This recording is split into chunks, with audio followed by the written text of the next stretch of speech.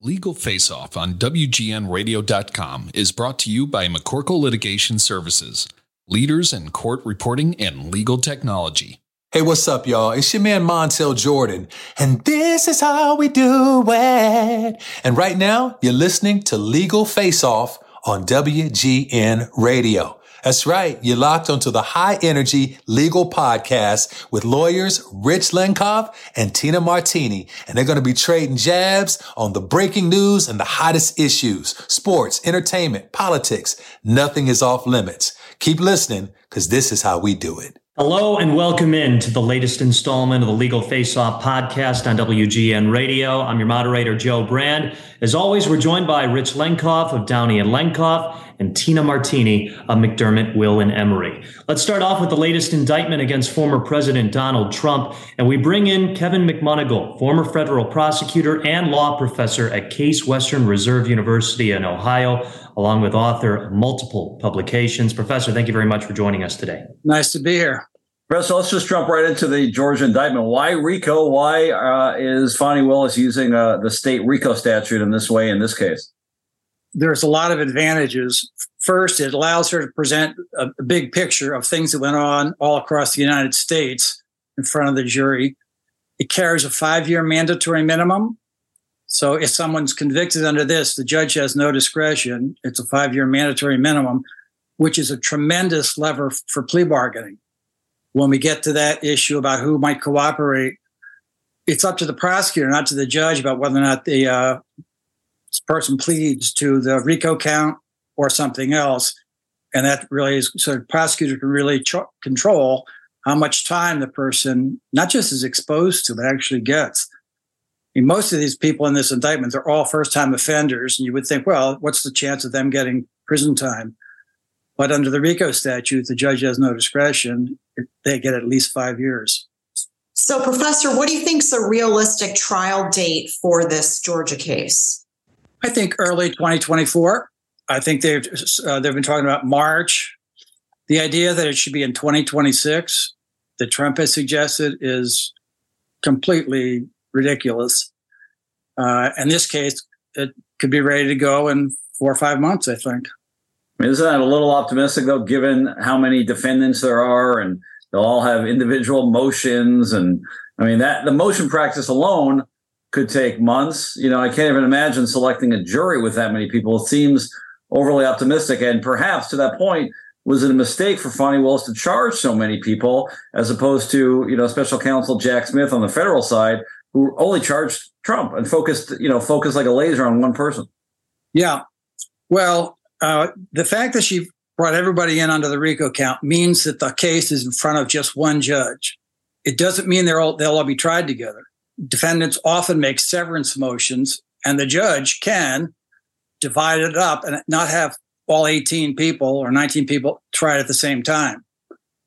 So if it was different judges, you'd have to, as there are in the other cases, it's hard for them to figure out who's going to go first. With this case, you have one judge controls everything. And they've talked about the documents being such a big deal, but there's anybody who does civil discovery now knows there's electronic document systems, which are, someone like Trump could easily afford. So they can do the document review, I think, much more quickly than they're saying. Also, presumably, Professor, a lot of the work has been done by the January 6th committee already, right? I mean, a lot of the evidence gathering investigation is already behind us. Yeah. And the defense counsel will know what's coming. It's not like it's a surprise, especially in such a detailed indictment where all the evidence is laid out. That doesn't have to be done that way. But how can they say, geez, I don't know what's coming down the road when it's all been laid out in the both the Smith indictment and the Georgia indictment? So, Professor, which of Trump's 18 co-defendants or 30 unindicted co-conspirators do you think are going to flip first? That's a hard thing to predict. Basically, what they're balancing is loyalty to Trump versus their own exposure to doing prison time, which is serious here given the mandatory minimum. So part of it is going to depend on, in a case like this, normally when people flip, the prosecutors want to start with the lower players and roll up the pyramid. So they're probably going to go with the people who have lesser offenses and try and turn them against people like Giuliani and Trump, who are more at the top of the pyramid. Although it's an interesting article in the New York Times recently about how Giuliani, although he's been very loyal to Trump, he's incredibly strapped in terms of money to pay for his legal defense. He's on the verge of bankruptcy, it looks like, and Trump won't pay any of his legal bills. So you just wonder, how long is Giuliani going to stay loyal to Trump? He may stay loyal through the trial, but some of these people are going to flip, and it's going to depend on how good the deal is it's made.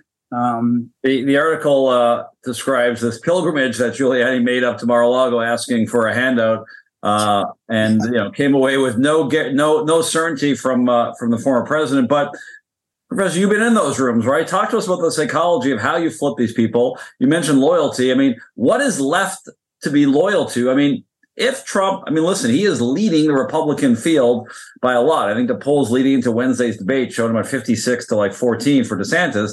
So on the one hand, you can understand how a lot of these people may think, if I just hold out and am loyal to Trump, if he's president again, I got a job. On the other hand, you would think that, man, they may be doing that job in prison. Exactly. And I'm about remote working.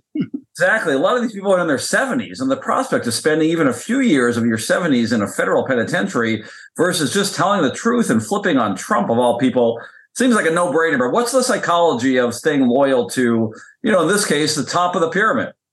Well, I think one of the things is they're not just worried about Trump, but the Trump base. And you can see that among the Democratic contenders. Only Chris Christie is really taking him on, despite, all these indictments. So that's another issue. You would think some of these state officials would not have much loyalty to Trump. So how do you flip them? What if you were in that room, obviously you're threatening jail time and you're showing them the mountain of evidence. I'd use the 5-year mandatory minimum. I'd say, all right, you go to trial, and if you lose, you get at least 5 years imprisonment, which for any of these people is an enormous and frightening sentence. And then he said, well, if you do cooperate, we'll drop the RICO count. You can plead guilty to forgery or perjury or false statement, something else that doesn't carry a mandatory minimum. And then you're free to ask the judge, due to your age or anything else, to not send you to jail. And for first-time offenders, that's a realistic option. So basically, you're dangling a 5-year prison sentence in front of these folks. That is an enormous, and you basically are saying, all right, it's the prisoner's dilemma, if you know that from game theory. If everybody hangs tight, maybe they can all win. But if you're going to flip, you want to be the first one in the door to get the best deal. So they're going to choose different people to offer this to and say, all right, who wants to be first in the door and get the best deal? So, Professor, is there a case for removal to federal court here? There isn't. I think this is going to be rejected, just like the New York one was. There's a really interesting article in the Atlantic recently by Larry Tribe and Dennis Aftergut about this, and they really lay out the case. So when Trump was calling about the election, that's about seeking his own reelection. That's not an official act. That's a private act that he wants to be reelected. And then also, he has absolutely no authority as president over Georgia elections, right? That's Georgia law. They're Georgia legislators, Georgia electors. And so it's hard to say that his trying to make the election fair was an official act on his part when he has no authority or responsibility for that, for a good reason, right? It's insulated from him, as you would expect. So I think this removal thing is just a play, just like the 2026 trial date. I don't think that the defense lawyers seriously think any of those things are in the realm of possibility. They're just sort of throwing those out as bargaining chips to say, okay, well, but I don't think these motions, those have much of a chance. Professor, you mentioned Lawrence Tribe. There's also a new article by him and former Judge Michael Luttig. Yeah. Very critical of the president, of course, who make a case that the 14th Amendment's disqualification clause actually disqualifies Trump from being president again, because even though he wasn't he hasn't been charged with an act of sedition. Explain that for me, if you can. Well, the constitutional clause does not require him to be convicted of anything.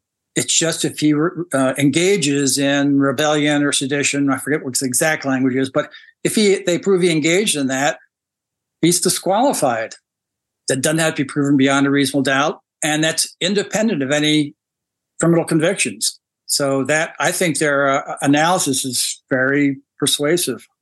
So, Professor, do you think Willis, Bragg, and Smith will collaborate on their prosecutions? I would be stunned if they don't. I mean, I often had cases. An easy example would be a bank robbery. A bank robbery is a state and federal offense. It's usually the local police that arrests the guy, and then the FBI takes him over, and then we would have to decide, are we going to take the guy federally or state? And I would talk to the state prosecutors. I'd talk to the local police, and we would interact at who's got the stronger case, what's the better venue, So I'd be shocked if their staffs weren't already interacting and talking to one another, which and it seemed to me very appropriately. Professor, last almost be malpractice not to connect with the state prosecutor. They each have a amount of evidence that one might have something that the other doesn't. You can imagine, a book written years down the road saying, "Oh, what a travesty that they didn't talk to each other." I can't believe they aren't talking to each other at some level. Maybe not Smith and Fonnie Willis, but their staffs. Sorry, last question here on Legal Face. Yeah. You got that beautiful Fender behind you. We know you're playing that thing for years. If you had to play one song that would summarize what's going on now in the Trump legal world, what would that song be, Professor? Oh, God. It will be a blues for sure, in a minor key. Well, next time you come on, you'll have to play that for us. Yeah, Help the Poor. That song by B.B. King? Great minor blues rumba. You could change the lyrics to have it be Trump. It'd be really easy. It's a great song. Once again, that is Professor and musician Kevin McMunigal of Case Western Reserve University in Ohio. Professor, thank you very much for the insight. All right. Nice to see you. Rich Lenkoff is an attorney with Downey & Lenkoff, a firm with offices in Illinois, Indiana, and Wisconsin. Rich is consistently recognized by clients like McDonald's, Target, Macy's, Wendy's, and the Chicago Bears for his zealous advocacy and outstanding litigation results.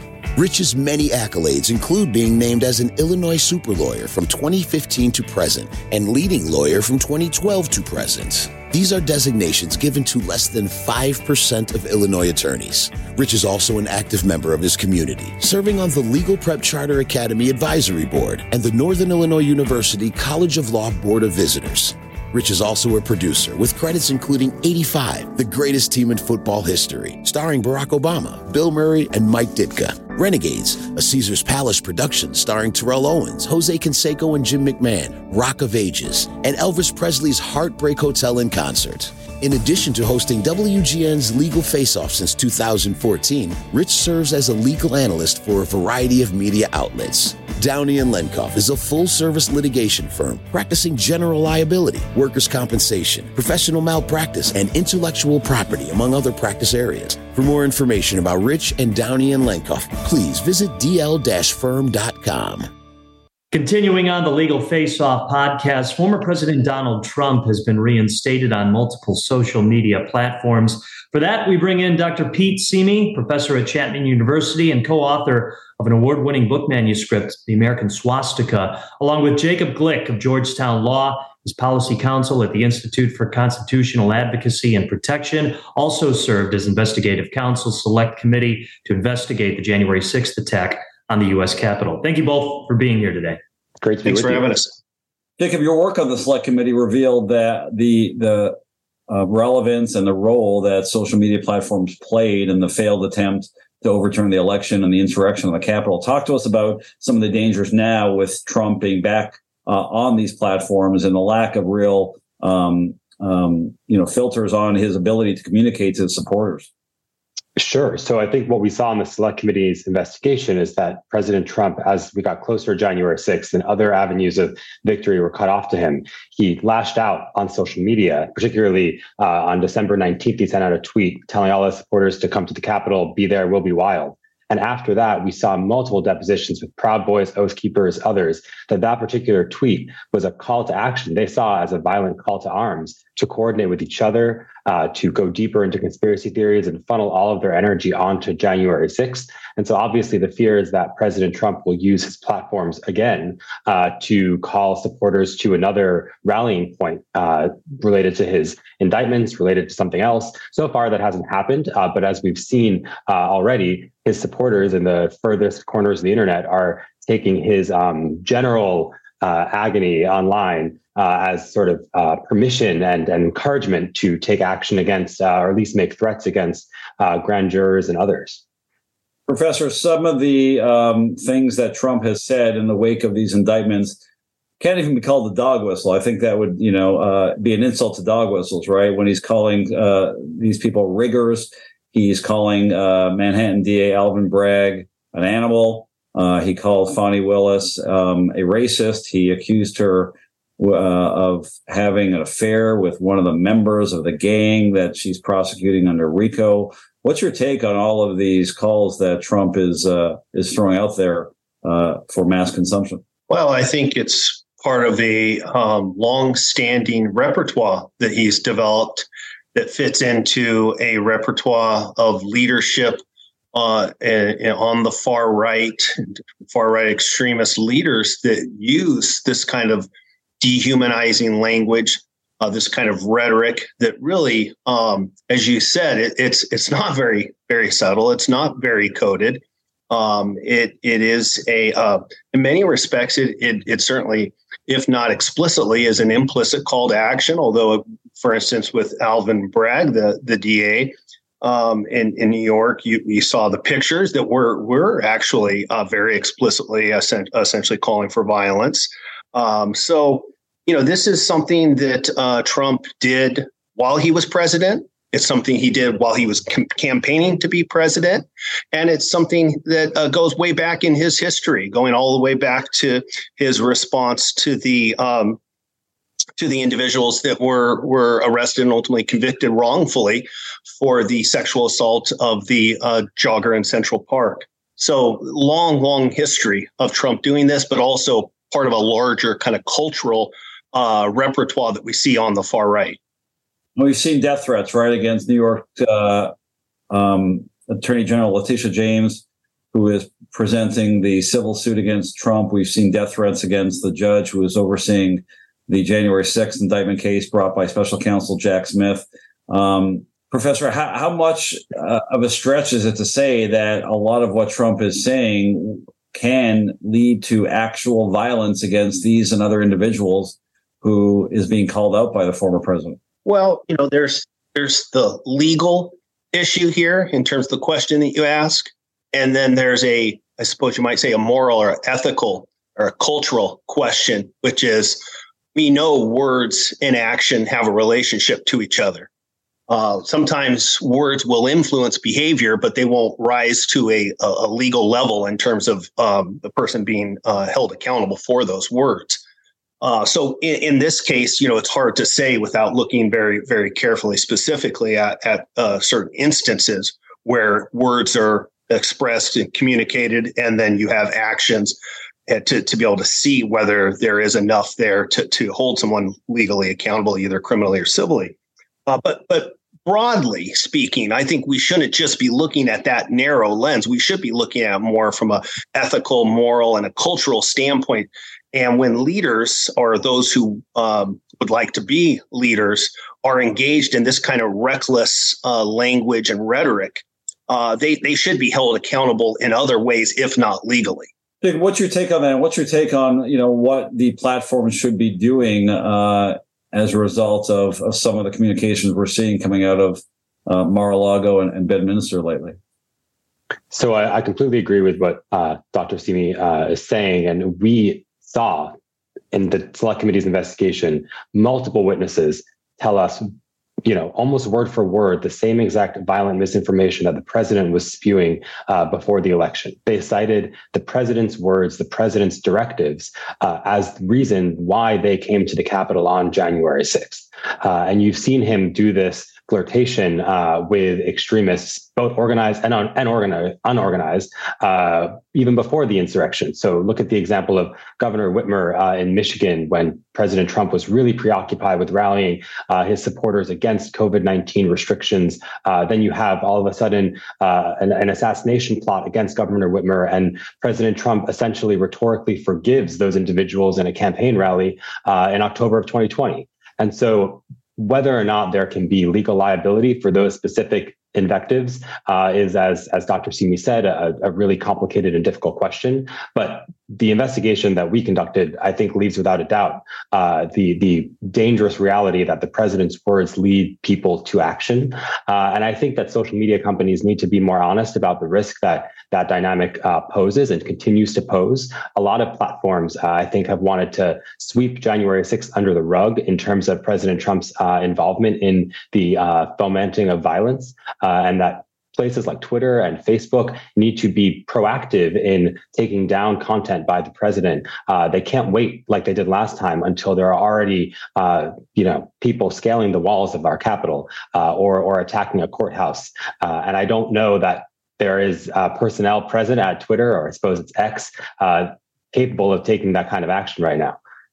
Speaking of the dangers that some of this technology poses, we can't discuss that topic without discussing AI, right? There's just been a fake ad involving Trump and the governor of Iowa, in which, a totally fraudulent, a fake, an AI generated voice is on the commercial purporting to be Trump.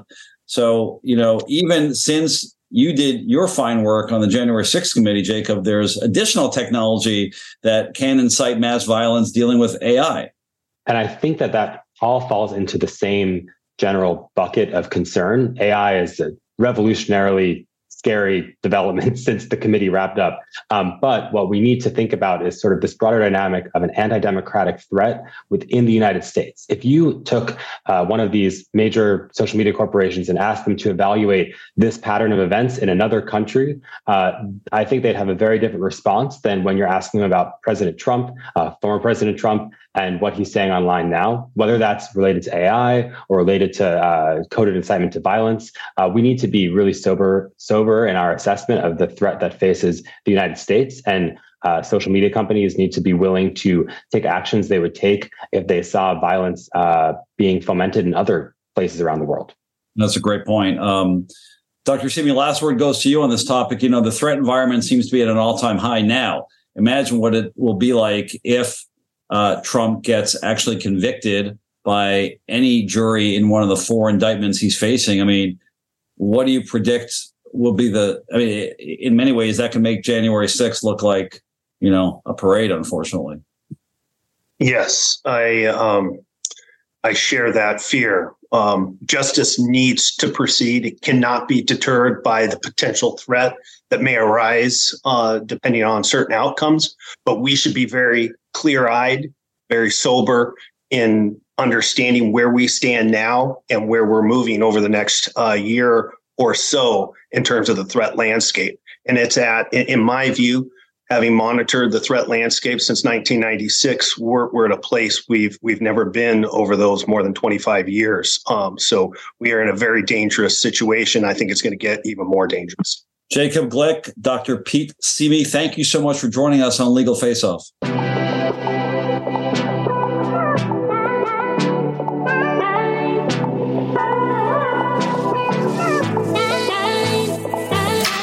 Continuing on the Legal Face Off podcast, AI seems to be on everyone's minds these days, and that includes the legal field. Let's bring in Mark C. Palmer, who, when he isn't training for his next marathons, spending time with his wife and kids, or traveling the world, is chief counsel at Illinois Supreme Court Commission on Professionalism. Mark, thank you very much for joining us. Happy to be here. Thank you. So, Mark, ChatGPT has been all the rage, particularly over the past year, and especially as the technology continues to rapidly advance. How does ChatGPT do what it does, and why do you think it's important for the legal profession? Well, to try to keep it simple for all of us out there, this is a different kind of tool than we're used to because it can create new outputs, unlike just your typical Google search that we've done for the past 20 years, right? And this can be used as a new tool to really not just create content, but also kind of be a partner as a lawyer in your law firm. For instance, summarizing content is one of the great examples I've seen already used by tons of lawyers. Drafting documents, and we'll talk a little bit about some of the caveats there, of course. But it's a fantastic starting point, and it does all this because it's thinking differently, and the technology behind the architecture creates outputs based on relationships with other information. But we're talking vast quantities of information, and that's where it can become more accurate the more information you put in. And that's where we're seeing this really fast improvement of a tool that can be used for all industries, including lawyers. An important part, Professor, of using ChatGPT is making sure users properly develop the prompts needed to elicit information. What does that mean exactly? Yeah, the prompts is another way of saying what you put in. So we've been doing Google searching for years. We've also been trained on legal research inputs, the classic Boolean search, things like that. This is a whole new way to find the information, though, and you need to think of it as having a conversation. It's really turning the tables on how we found information and answers than in the past. For example, for this show, I could type in, give it a situation where you're going to be interviewed for a podcast by an audience of mostly lawyers and other public members discussing generative AI. And I could plug in some questions and it could give me sample answers, and I could follow up on those conversations. And that's the other key point. It's a continual conversation, very different than the traditional online search of a search engine, right? So you can continue to follow up on answers, ask it for more information, simplify or fine tune your answers as well. So that can be very valuable, but it takes some understanding and practice to change how you think and how you ask those questions.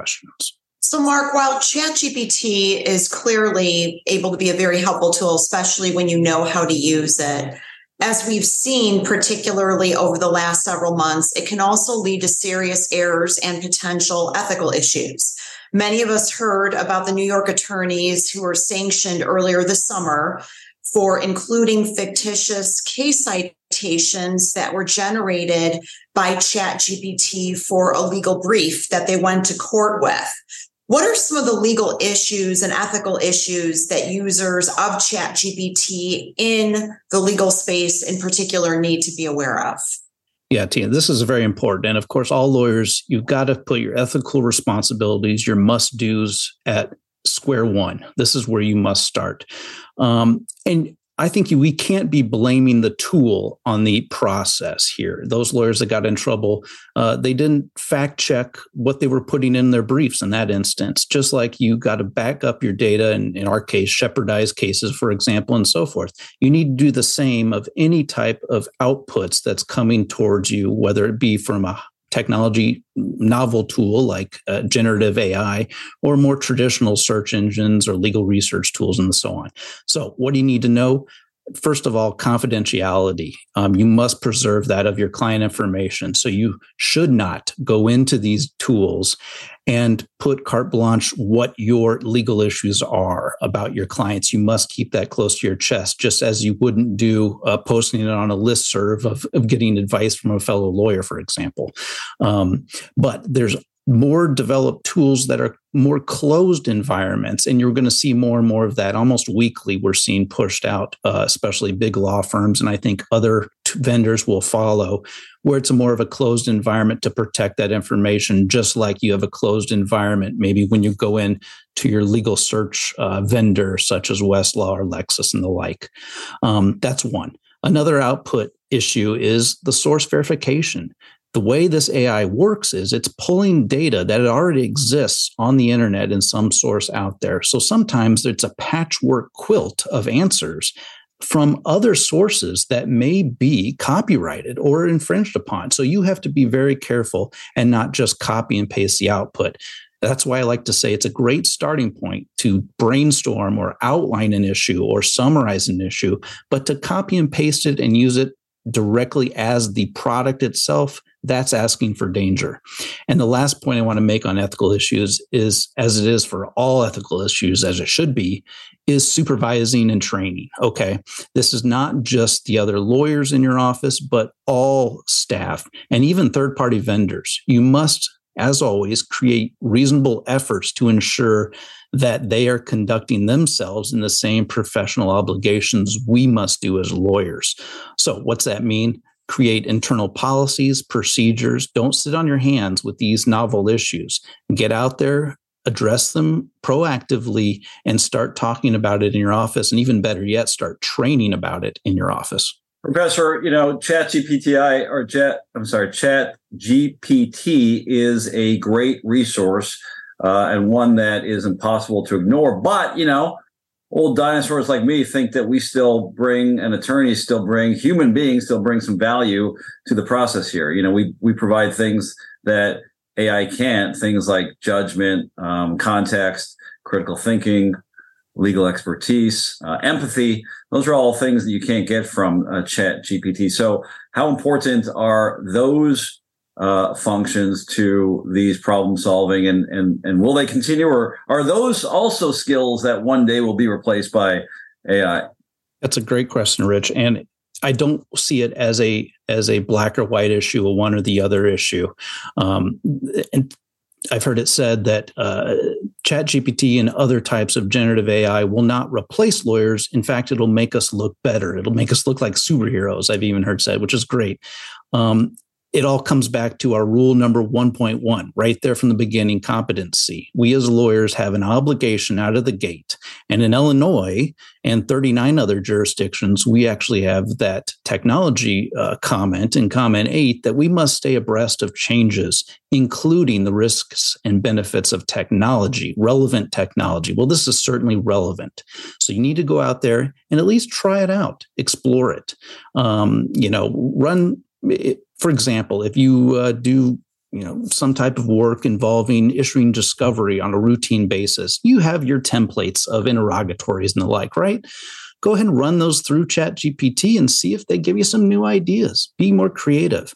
It can almost work as a co-counsel with you, and it can only enhance your delivery of legal services if you're done right. So don't be afraid of it. Embrace the abilities to it, but at the same time, recognize those risks and benefits.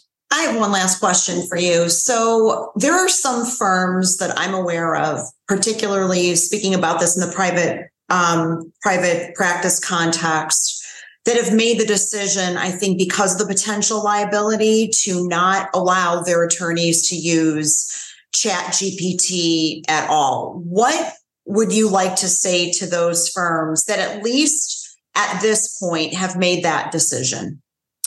Yeah, Tina, and that's very similar. Also, we've seen it with judges, right? That there's been some standing orders issued across the country on disclosure or outright banning of it. The same struggle conversations being had at law schools across the country. How do we deal with this? Do we ban it, or do we embrace it for what it is and teach about it and learn about it? And I think the latter is the way to go here. I have problems with a direct ban of the situation, but I can understand the protection of the liability or the malpractice and beyond that, that these firms and organizations are trying to curtail. But instead, you need to do exactly what each lawyer should look at the risks and benefits involved, and see how it can start to change how you think and practice, because it's not going to go away. And the long-term ways this is going to change all industries, and very much including the legal industry, is here to stay. So start today and at least try it out. Again, that's Chief Counsel at Illinois Supreme Court Commission on Professionalism, Mark C. Palmer. Find out more at 2 civility.org. Mark, thank you very much for the insight. Thanks so much. You are listening to Christina Martini on Legal Face Off. Tina is a partner at McDermott, Will & Emery and focuses her practice on domestic and international trademark and copyright law, as well as domain name, internet, social media, advertising, and unfair competition law. Tina has received numerous professional accolades, including an AV preeminent rating by Martindale-Hubbell and being selected for many years as one of America's leading intellectual property attorneys by various legal publications, including Chambers and Partners and World Trademark Review. Tina is also the recipient of the Anti-Defamation League's Women of Achievement Award and has been recognized by Crain's Chicago Business as one of Chicago's most influential minority lawyers. In addition to her full-time practice, Tina is an author, columnist, legal analyst, and podcast host, and she frequently shares her thought leadership with respect to current issues and trends impacting both the legal and business landscapes through various media outlets. McDermott, Will & Emery is an integrated international law firm. McDermott has an uncompromising commitment to legal excellence, extraordinary client service, and a high-performance culture. It is committed to helping clients achieve stellar legal and business results today and well into the future. To contact Tina and to learn more about McDermott, Will & Emery, visit MWE.com. Welcome back to the Legal Face-Off podcast. We go inside out for another of one of the latest articles of Chicago Lawyer Magazine. We bring in our more than a friend of the podcast, David Susler. He and Tina Martini have recently discussed mental health in the legal profession. We bring in David Susler, Associate General Counsel of National Material LP. Sus, great to see you once again. Good to see you. Thanks for having me back. Yeah, article 102, right? Column 102. So congratulations. I think so. Passing the century. From your perspective, guys, Tina and David, where do we stand currently with mental health in the legal profession? We know coming off COVID, there's been a lot of changes. A lot of firms, the trend seems to be that a lot of firms are bringing people back to the office, either more than part-time or full-time. That might be adding to some of the issues that are going on. But what's your individual sense from the inside counsel perspective, and then Tina from outside on mental health currently in the legal profession? Dave, why don't we start with you? Well, it remains somewhat concerning and somewhat challenging. There's still a fairly high rate of mental health concerns in the profession. Things like high rates of alcohol and drug abuse, very high rates of depression, burnout. So it's concerning. There's a lot more resources available, but there's still a lot of problems out there in our profession. I'd say, Rich, that from a private practice perspective, I guess the good news is that there's a lot more awareness around it. I think that COVID forced everybody to sort of take a step back and see how they were living their lives. A lot of people were heading to burnout, in serious stages of burnout, with travel and just going a million miles a minute. But I also think that the COVID situation itself created a lot of difficulty for people. The lines were really blurring between work and home, especially being at home for a sustained period of time. And so I think the silver lining here is that there's more awareness around it. There's more resources around it. But I also think that we're seeing some really critically dire cases of burnout and mental health issues unlike we've ever seen before. Tina, your article talks about self-awareness, listening to your inner voice as tools that you should be using. Talk to us about that and what other things that you think can promote one's mental health in our profession.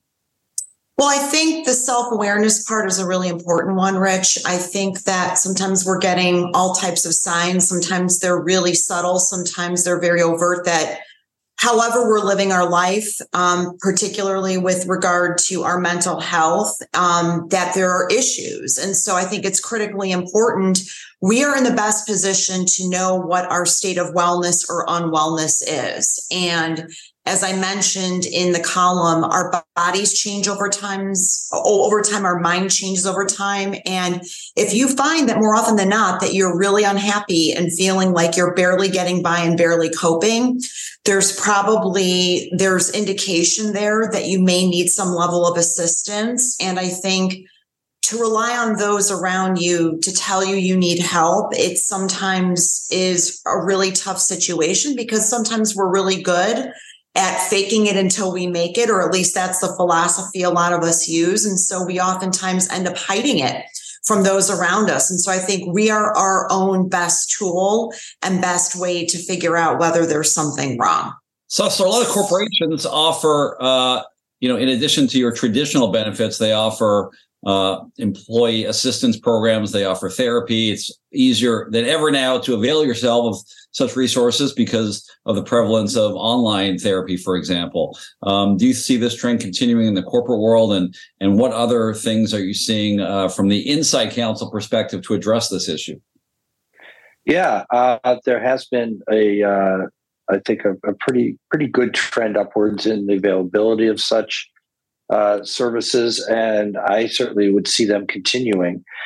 Excuse me. As I mentioned in the article, I'd like to see the stigma of people availing themselves of such resources continue to go away. There shouldn't be a stigma about it, because we can't all do it alone. As Tina mentioned, with COVID exacerbated it in a lot of ways. I think, especially lawyers, we have the types of jobs that we can do it from home, and a lot of companies kept their people at home really until recently, and some even still. I went back. One example is I went back to the office full time in August of 2020, and a year or two later, when companies started opening up, I realized, wow, when I came back, it was kind of scary at first, but I had dealt with that over a year earlier, and it seemed so much easier. And I felt for a lot of people I knew had a real hard time and still have a hard time reincorporating into their former world, back out into the public. And that, I think, creates a lot of anxiety. And so people need to avail themselves of it. And I think companies are trying to do a good job of balancing resources to help people deal with issues that have grown out of that and just the stresses of our profession generally. Is mental health more of a challenge in our profession, Susler and Tina, given the challenges that we face on a daily basis, given that, it seems like not a day goes by when you're not literally just putting out fires right on behalf of clients, and that doesn't lend itself to the best mental health every day. When you wake up and you think you're going to accomplish a lot of your, tasks, and instead you're just literally dealing with a bunch of crises, that lends itself to some stress and trauma. Is that just part of the job, part of the gig when you get into being a lawyer? And do you think younger people are having a more difficult time balancing the needs of their clients and mental health? I'm happy to jump in and start. So I do think just the nature of what we do, Rich, makes it a little bit more challenging to have to be happier, especially if you're in a part of the profession where you're in litigation and it's just an unhappy set of circumstances. For the practice area that immediately comes to mind is like family law, for example. I don't think I would ever be able to have the internal mettle to do that because it's just a lot of happiness. And so I think that the substance of what we do, and it's also, we're hypercritical. I mean, we as lawyers are looking for holes, looking for ways to get a leg up, especially if you do litigation. And so you're talking sometimes about unhappy things. And then it's easy, as I mentioned before, just in a normal state of things to get worn out, worn down. And COVID exacerbated that. And I do think that all of these things sort of come together to make it more challenging to have a sustained period where, you're happy and where you don't end up through exhaustion or maybe even illness, ending up with your mental health compromised. And I do think it's tougher for the younger generation, especially those that may have graduated law school during COVID, because they have not had a normal experience like we knew it pre-COVID with respect to training and mentoring experiences and things like that.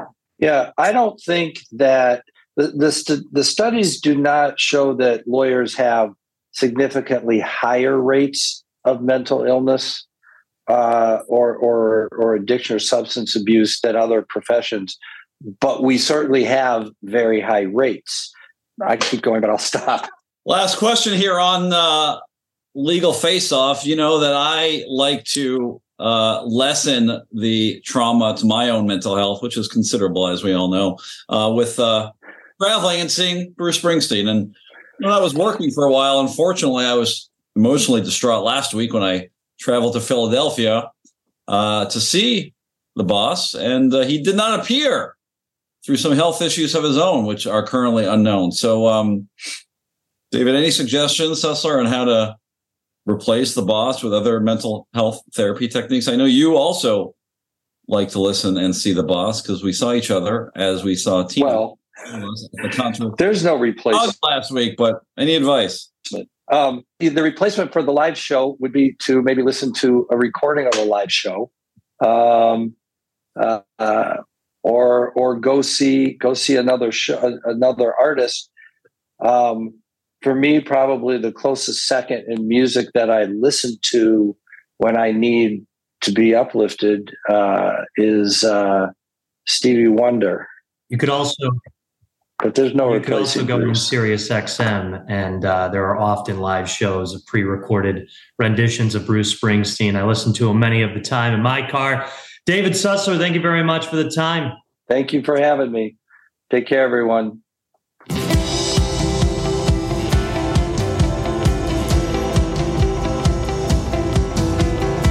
It's time for the Legal Grab Bag here on the Legal Face-Off podcast. We welcome in two returning guests, and we start with Joe Esses, Associate Attorney at Gordon Law Group. Joe, thank you for being here.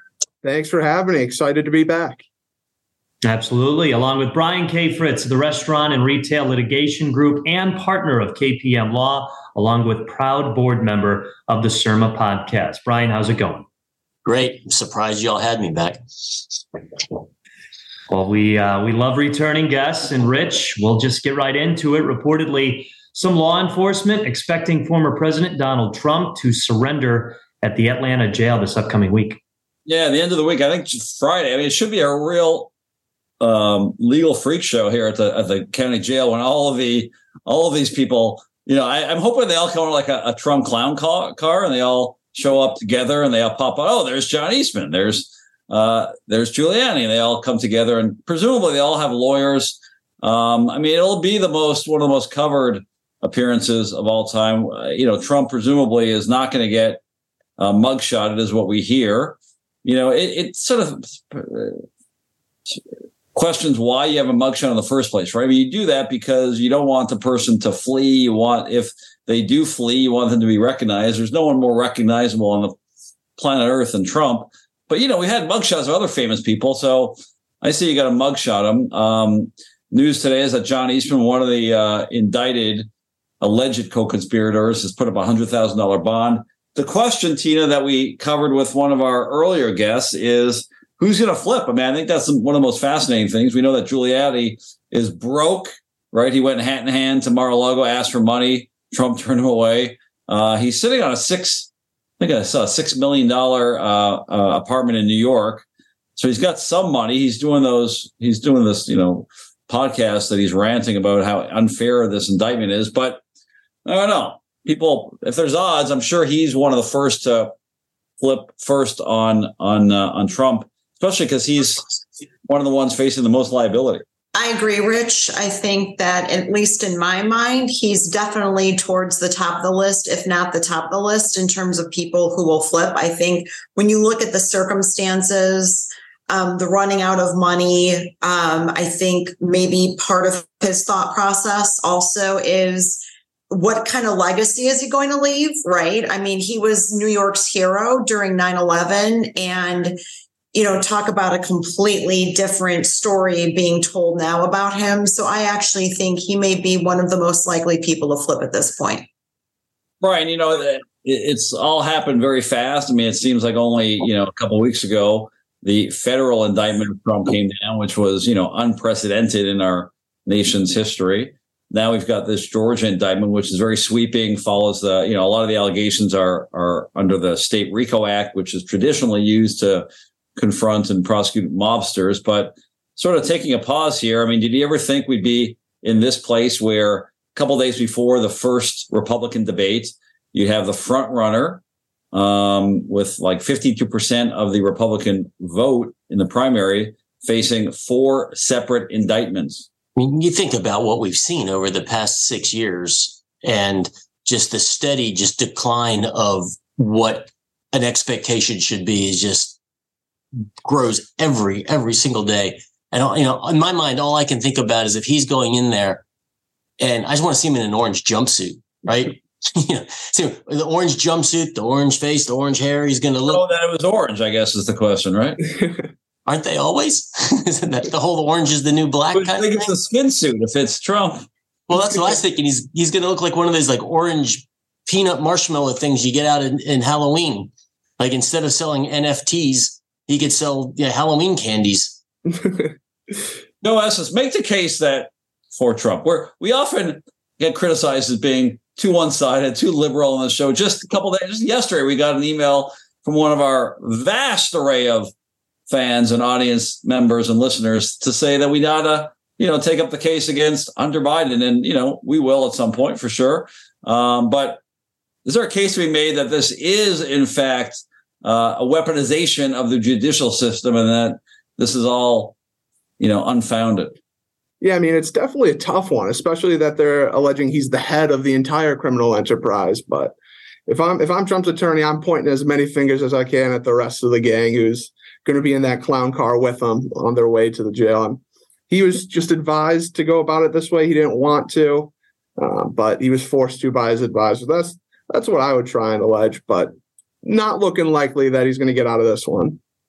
I mean, speaking of Trump's lawyers, I mean, you're now in private practice, Joe. We all, bill for our time, and we know how valuable and important it is to recover, not just bill, but recover our fees. His attorneys, as our earlier guest mentioned, they're not going to get paid. I mean, do you think it's worth it for them just for the notoriety and publicity that representing Trump brings to know that you're going to spend, I don't know, the next year and a half, 2 years working for a client that's not going to pay you, period? I mean, yeah, crazy the amount of billables that they'll have. I think Trump just set up a legal defense fund called the Patriot Legal Defense Incorporated to help pay for some of these expenses. But I don't know. We'll see. I don't know if these attorneys will get paid, but a lot going on. Because we know the billable hour doesn't mean a lot to you because of your elevated status in the Virginia legal community. But would you allow one of your attorneys to come to you and say, hey, boss, I got, this fairly prominent guy I want to represent. It's going to bring a lot of notoriety to the firm. But, oh, by the way, we're going to get paid maybe 10 cents of the dollar, if that. I don't see that flying very well in our firm. We don't get paid that much. Tina, how's that going to go over at the old firm? Not going to go over very well, Rich. Not at all. Moving on to Hawaii's primary energy provider facing at least 3 lawsuits after the deadly wildfire in the tropical state.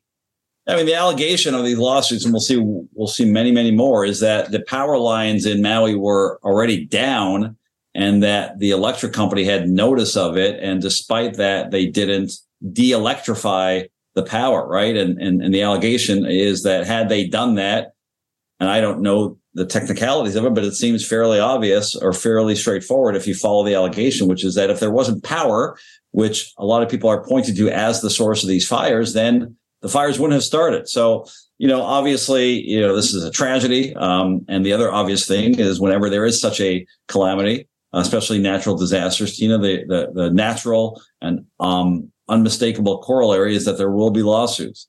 So we'll see how that discovery goes. So far, the electric company has not admitted liability, of course. We also saw, the person in charge of sounding the sirens resign for health reasons the day after he admitted that he did. Not only did he not sound the sirens, but he would not do so if he was allowed to do so again, because he thought those were reserved for hurricanes and typhoons. So again, litigation coming out of this is inevitable. And, you feel obviously for the victims of it. And, in some cases, lawsuits can be a good thing as much as a defense lawyer. I hate to say that, but sometimes they lead to changes that are positive for the industry. Yeah, I agree, Rich. And I think we just need to be mindful of the fact that understandably, because of the horrific tragedy we're talking about here, there's a tendency for people to want to have someone pay for it, right? To look for somebody to blame. Someone needs to pay. And I think it's just really important just sort of knowing how these things tend to go. They're very fact specific and needing to see what kinds of protocols there were in place for this type of an emergency, and were there systems in place, were there redundant systems to try to make sure that when situations like this present themselves, that people are doing what they need to do? What was the condition of the lines, all of that stuff? Because there are so many things that go into this analysis. And I think it's just really important to do the fact gathering that's necessary to figure it all out. Yeah, I mean, Brian, I represent a lot of high profile companies who are often sued, and frequently the decision is not the decision on how to respond and how ultimately to deal with such litigation is not only based on liability, but based on, how much it's going to cost to defend, and also the risk to one's reputation. How do you think those factors will play into Hawaii Electric's decision on how to respond to these lawsuits? Well, this is their brand. I mean, that's kind of the thing that's all they really probably do. And, they're I'm assuming like most places, they're a court sanctioned monopoly. And when you're looking at it there, and plus, and I have to actually represent the electrical companies in Virginia. So what I can tell you is what I do know is that power companies have a heightened duty of care because they're providing what's called a dangerous instrumentality. So they don't just have the normal standard of care of negligence that any other company would have. They have to go a little bit better. But what I will say, because I've done a lot of these types of fire cases, it's so easy to jump to conclusions as to what caused it. And Tina's right. You got to do the fact finding. I'd like to see the documents or the evidence that says this is what caused that initial fire, because once it starts and the winds go, there's nothing anyone can do. And it could be anything from a car crash. It could be a tree coming uprooted and breaking a gas line. There are any number of things that can cause a spark or something to begin the initial fire. And I haven't seen anything that really tells me, hey, the power company's failure to turn off the power is what caused it. Certainly it might have, but you don't get a lawsuit victory of it could have been this. They need to show it did. And I don't know how they can know that at this point in time. By the way, the admission of the official that we talked about, plays into the defense that, listen, there's so much human error involved in a tragedy like this that who can pinpoint the exact reasons why. It should be noted that in similar lawsuits in California back in 2018, resulting from fires there, I mean, the company has paid, that company, I think it was Pacific Gas and Electric, paid billions and billions of dollars in settlement. So we haven't heard the rest of this story, Joe. Yes. Like you guys are saying, so many factors go into liability here. It's a natural disaster. Like, was the government's response effective? Did that fall within the standard of care? And it's such a beautiful place. I was there a couple of months ago, and it's incredible. It's so sad to see like what it's turned into, and like how so many people have like lost their homes. And it's understood how they want to make somebody feel responsible for this and get some compensation for it. Tina, we move to the latest Hollywood drama. The football movie The Blind Side reportedly left the former NFL star blindsided based on the recent allegations. Yeah, Joe. So last week, former NFL star Michael Oher, who is the subject of The Blind Side, filed suit alleging that Leanne and Sean Toohey, who are the couple that took him in as a teenager and were also starred in the movie, misled him into believing that they adopted him. He said that they instead placed him in a conservatorship, and that the whole purpose of that was to enrich themselves at his expense. Listeners will remember that Oher was a ward of the state of Tennessee, and by the age of 11, and he was homeless as a child. He claims that the summer before his senior year, after he became a legal adult in July of 2004, that the Tooheys offered him a place to live with their family and said that he was going to be adopted by the family.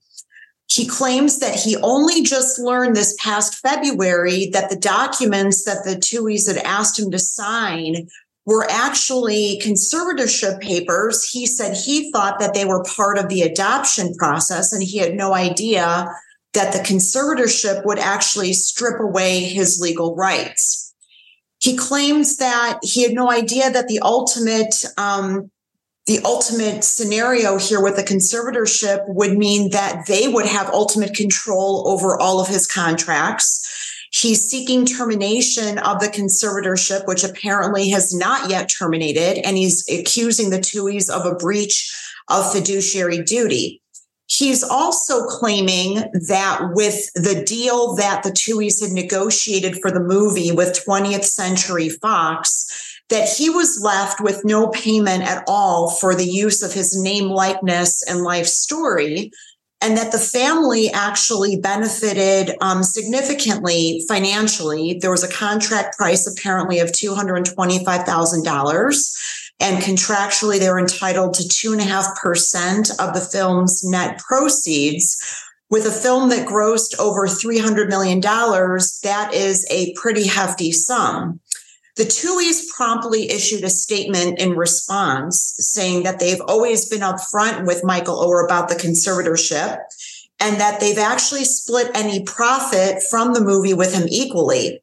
They also said that unfortunately they've been down this road with him before, that this is not the first time that he's tried to, as they phrased it, shake them down, and that it's only recently he was able to find a lawyer to represent him. They actually made the headlines again at the end of last week when they said that they were willing to enter into a consent order to permanently end the conservatorship. And that left a lot of folks wondering, Rich, whether if this gives more credibility to Oher's allegations, the fact that they were actually willing pretty quickly to end the conservatorship. Now, he's got other claims that he's due a lot of money.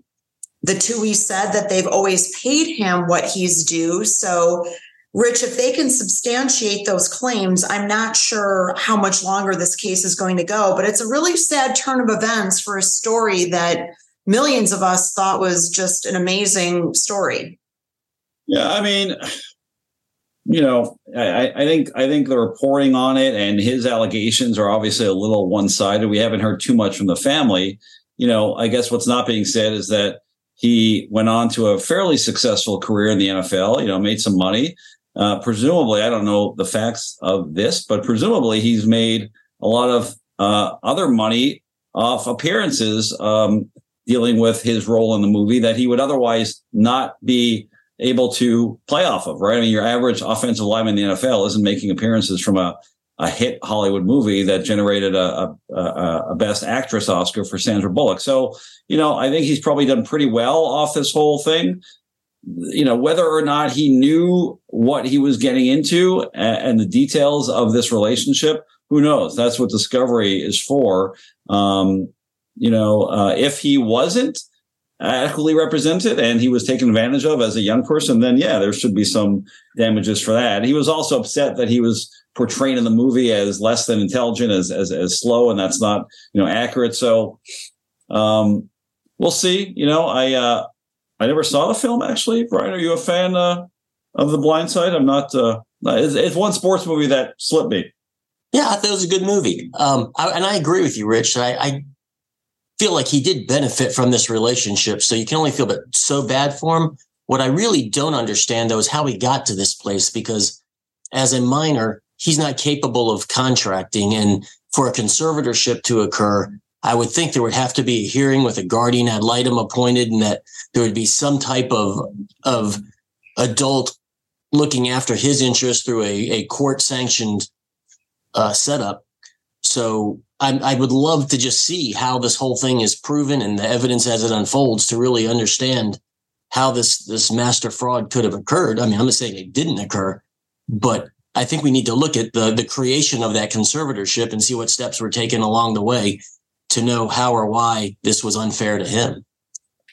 Tina, the Lewis Breezewa defector firm is losing another chunk of attorneys. So yeah, Joe, earlier this summer, we covered here on Legal Face Off the plight of the law firm Barber Rainin, which in May spun off of the law firm Lewis Brisbois. Now, our listeners will remember that shortly after that spinoff, Lewis Brisbois had released a bunch of racist and sexist emails that involved the named partners, John Barber and Jeff Rainin, and they were in the middle of all of this controversy. Shortly after that, dozens of lawyers left the newly formed firm and went to other firms. So while the named partners, Barber and Rainin, ended up leaving quickly, and the startup firm appointed new leadership and renamed himself Doherty Lorden.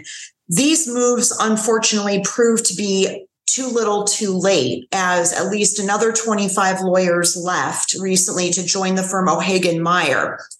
That's not all that surprising when one of the newly named partners, whose name was on the door, Joseph Lorden, had already left the firm to go to O'Hagan Meyer. In announcing the firm's dissolution, the firm noted that they had been actively trying to find homes for the remaining lawyers, that goal had been accomplished, and for that reason, the firm was closing its doors. So, Rich, this firm failed in an extraordinarily quick and very public fashion. We've covered some of these firm dissolutions over the years, but none of them quite looked like this, where, as Louis Brisbois came out swinging the minute that these guys left, shared all of these emails that showed some pretty poor judgment, to say the least. And unfortunately for Louis Brisbois, they've had their own issues since all of this happened, with the firm's co-founder, Bob Lewis, stepping down as chair shortly after all of this went down, and the firm's management committee deciding that they were going to appoint one of the New York partners as the new leader of the firm. In addition, there have been some clients of Louis Brisbois, including LA County, that said they're no longer going to be working with Louis Brisbois as a result, Rich.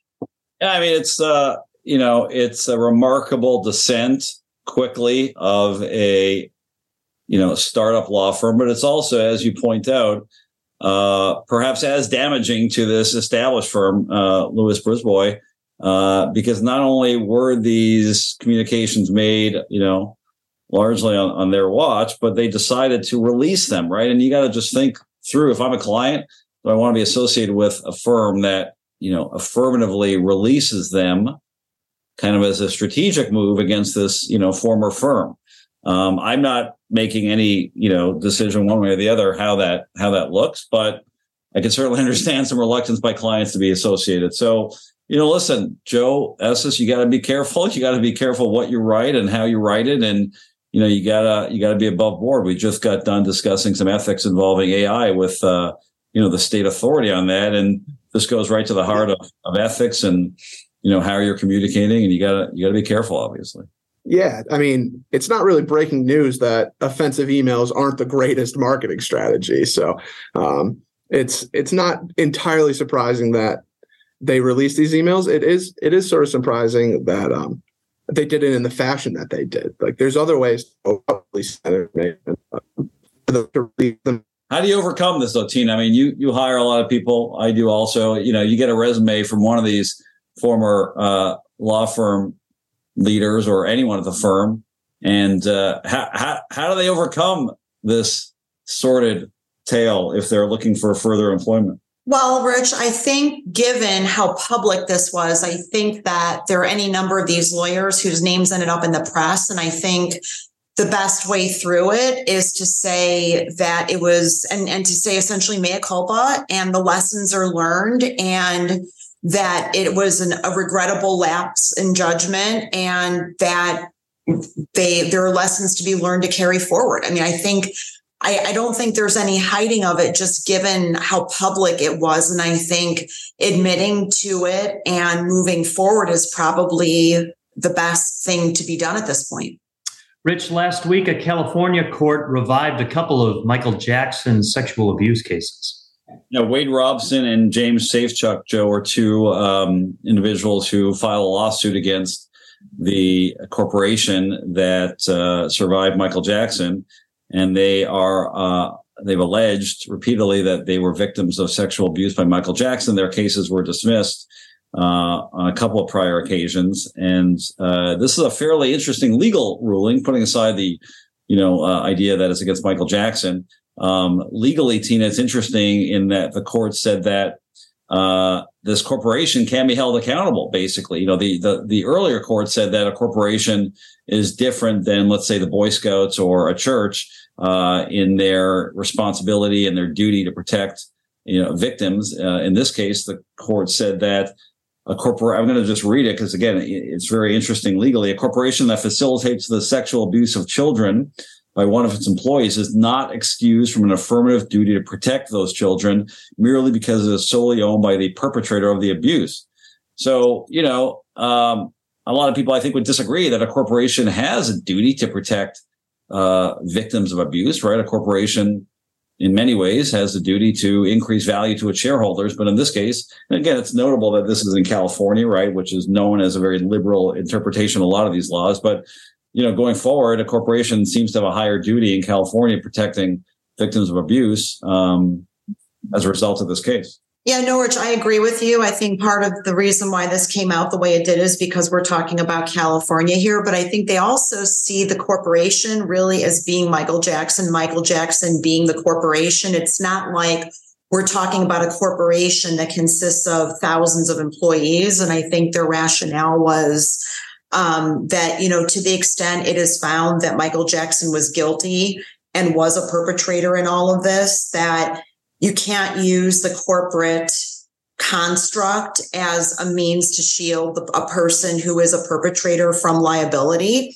So, we learned this in business associations in law school, right? So I think that that's the only way that this really makes sense is if they take that sort of construct that the corporation really is not a corporation as we usually talk about it. It really is Michael Jackson hiding behind a corporation construct. And it would, I guess it imposes the duty, Brian, on, especially at a corporation, to Tina's point, that is basically a mirror image, the man in the mirror in many ways, of their proprietor, in this case, Michael Jackson. It would seem to impose a somewhat difficult duty on a low-level employee to intervene when someone like Michael Jackson is allegedly sexually abusing people. So, I understand the logic behind it, but it also seems to be a little bit hard to put in place practically.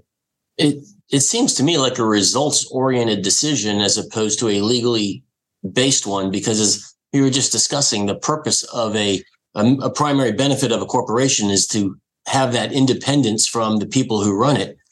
If it was in fact the case that this there was an alter ego, there was no separation of corporate entity from the individual Michael Jackson, then all they need to do is pierce the corporate veil and those assets become Michael Jackson's again, and that money would go to it.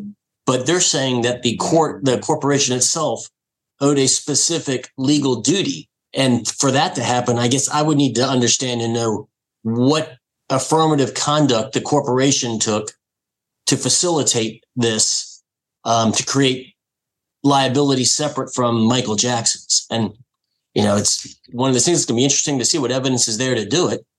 But otherwise, they could have just pierced the corporate veil and taken those assets as if they were Michael Jackson's, if it was just one and the same. Joe Esses, here in Chicago, MJ, the musical, is now playing. It started a week ago, coming off a very successful run on Broadway.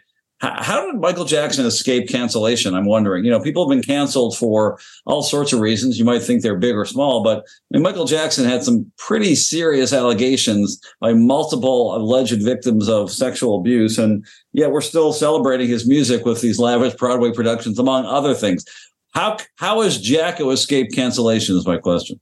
Yeah, I have no idea. That's a great question. There's so many different allegations against him from so many different people, so many incidents that you can remember, like him holding the baby outside of that window, and just, I don't know.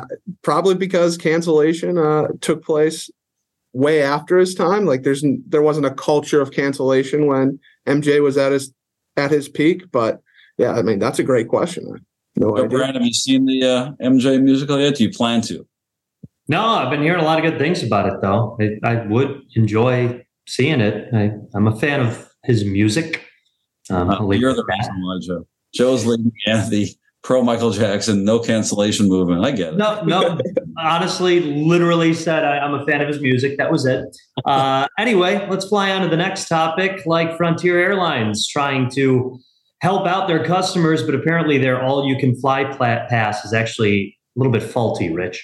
South Carolina women has filed on Thursday a lawsuit saying that this all-you-can-fly pass offered by Frontier is just a bait and switch. We've covered lots of allegations against, low fare airlines in the past. This one was apparently created for a monthly cost of $149 and yearly pass, summer pass. But basically, you can fly for free if you pay this one fee.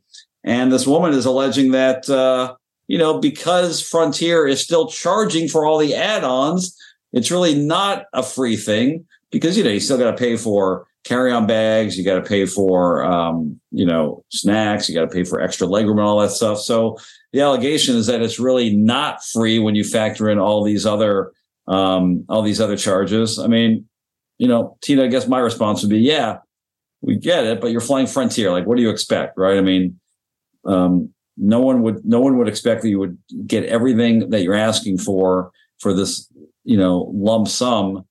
And you would also get, upgraded legroom and all that stuff, free luggage and all that. It doesn't make any sense to me.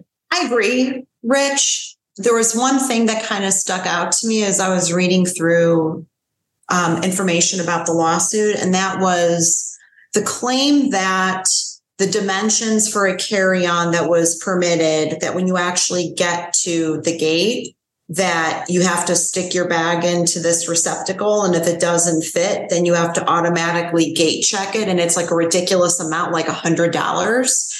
And so, if it's true that there's a big delta between what they say online is permitted and then what they actually allow you to bring on board, then I'd say maybe there's something there. But I agree with you. As a general matter, all of these airlines have different fees, different charges. And unless there's some big delta between what Frontier's doing and all the rest of them are doing, I'm not so sure there's anything here. Brian, the one part of the allegation that I will sign on to and probably find in her favor if I'm on a jury is that her hours and hours on hold with customer service only to be told that this pass was unusable. That to me is enough mental stress to warrant millions of dollars in an award. Yeah, I think she needs to be a medallion passenger. It seems to me that this is a pretty straightforward legal case. It's just a breach of contract. She had an obligation to pay a certain amount. Presumably she did that. If she satisfied her end of the bargain, what did Frontier Airlines say as part of their contract they would provide? And if they did, then Frontier's in the right. If they didn't, then she's in the right. But, I hate to rely on South Park for a legal argument, but I remember Cartman once said, who reads the terms and conditions? That's really what it's going to come down to. And what were the terms and conditions? Yeah, I'm pretty sure that was the Human Centipede episode. Love that reference. Tina, we wrap up with Team Brittany, who's apparently dropping her husband of 14 months. Yeah, Joe. So news broke last week, just when we thought Brittany was going to ride off into the sunset with her husband. We found out that her husband of 14 months, Sam Ashgari, is out. He was actually the first to break the news last Thursday afternoon when he hit Instagram and said after 6 years of love and commitment, their journey has ended and that they will always love and respect each other, yada, yada, yada. So there's been a lot of speculation here as to what, if anything, Ashgari has to gain by through this whole process known as divorce. Clearly, she's got an airtight prenup. The divorce filing cites irreconcilable differences. He's the one who filed, and he actually said in the filing that he has yet to determine the full nature and extent of the assets and obligations of each party, which just sort of smells as if he's expecting that, notwithstanding what has been called an airtight prenup, that he's somehow going to be entitled to something, because given how short their marriage is and with an airtight prenup, ordinarily, other than gifts, he wouldn't be entitled to much of anything. We've talked a lot about celebrity divorces here on Legal Face Off, and we know that often people ask for more than they're entitled to in these situations. There's been some speculation that given everything Brittany's been through, especially with her folks and her father in particular, and the conservatorship last year, that she may actually bite here on a financial settlement with her soon-to-be ex, particularly if she wants to keep him quiet. He probably knows a lot. There are rumors swirling that he's going to challenge the prenup, and that he's allegedly been trying to threaten to exploit her with videos and other damaging things. His camp is denying those rumors, Rich. The prenup has a confidentiality clause, but we know that oftentimes people will pay up just to keep people quiet. Yeah, I don't know. I mean, it's an interesting legal question as to whether she had the legal authority to execute any of these documents if she was in the midst of the conservatorship. So who knows? Only in California, I think, would you have deal with those issues. But it's interesting. But yeah, I mean, Free Britney, I guess, continues the movement to free her from yet another tough relationship, Joe. Yeah, they just got to leave Britney alone. That's all it comes down to. Yeah, I mean, it'll be interesting to see if Asghari tries to challenge the prenup. I know his team said that they weren't going to, but like Christina was saying, it's going to be a tough argument that their marriage was so short for him to claim anything in this situation. But we'll see, I guess. Brian, either way, we know that there'll be a TikTok of Britney dancing and some degree of small clothes coming up as a result of this, which I know you like the TikTok videos. There's always a way to capitalize off of it, I assume. But I agree with everyone here. I mean, it's such a short marriage and, what's at stake. I mean, it seems like they should just do some kind of like Rice-A-Roni, the San Francisco treat lovely parting gift rule for these types of marriages. But honestly, I don't know why it's really even news. I mean, any of us could go down to the local domestic relations court and see the exact same story of short-lived marriages.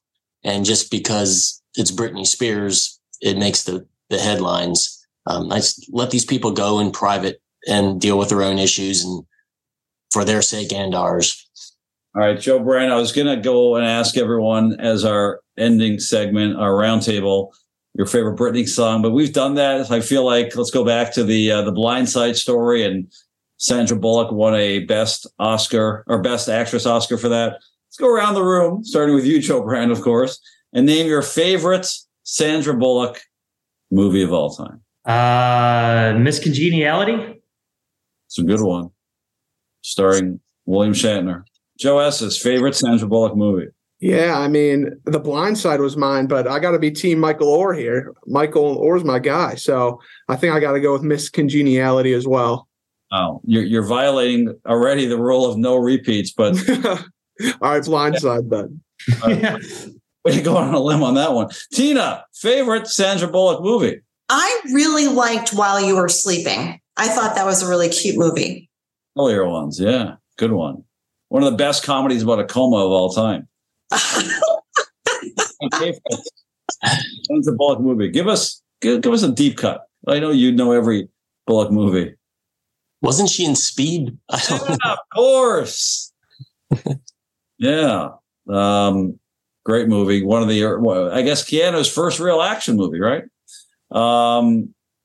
My favorite is an obscure movie featuring one of the weirdest accents of all time, The Vanishing. Jeff Bridges.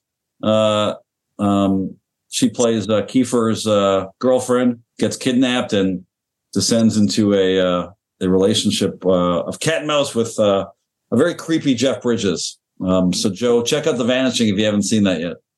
I was going to say, I think the two people who understand the reference are very thrilled that you went with that. That's going to do it for our legal grab bag here on this Legal Face-Off podcast. Big thanks to our two guests, Joe Esses and Brian Capritz, along with our guests earlier on the show, Mark C. Palmer, David Susler, Professor Kevin McMunigal, Jacob Glick, and Dr. Pete Simi, along with the big thank you to our producers, Lisa Stiegel and Ben Anderson. Please don't forget to like, subscribe, and share the Legal Face-Off podcast. Also, please do us a favor and give us 5 stars. For Tina Martini and Rich Lenkoff, I'm Joe Brand. We'll talk to you in a couple of weeks. It's Christina Martini and Rich Lenkoff. You know what time it is. Welcome to Legal Face-Off. 2 lawyers trading jab for jab, so hit them up with any questions you have. WGN Radio, we blowing up your stereo. Got a question, just pick up the phone and they'll let you know. Covering sports, Hollywood, and don't forget...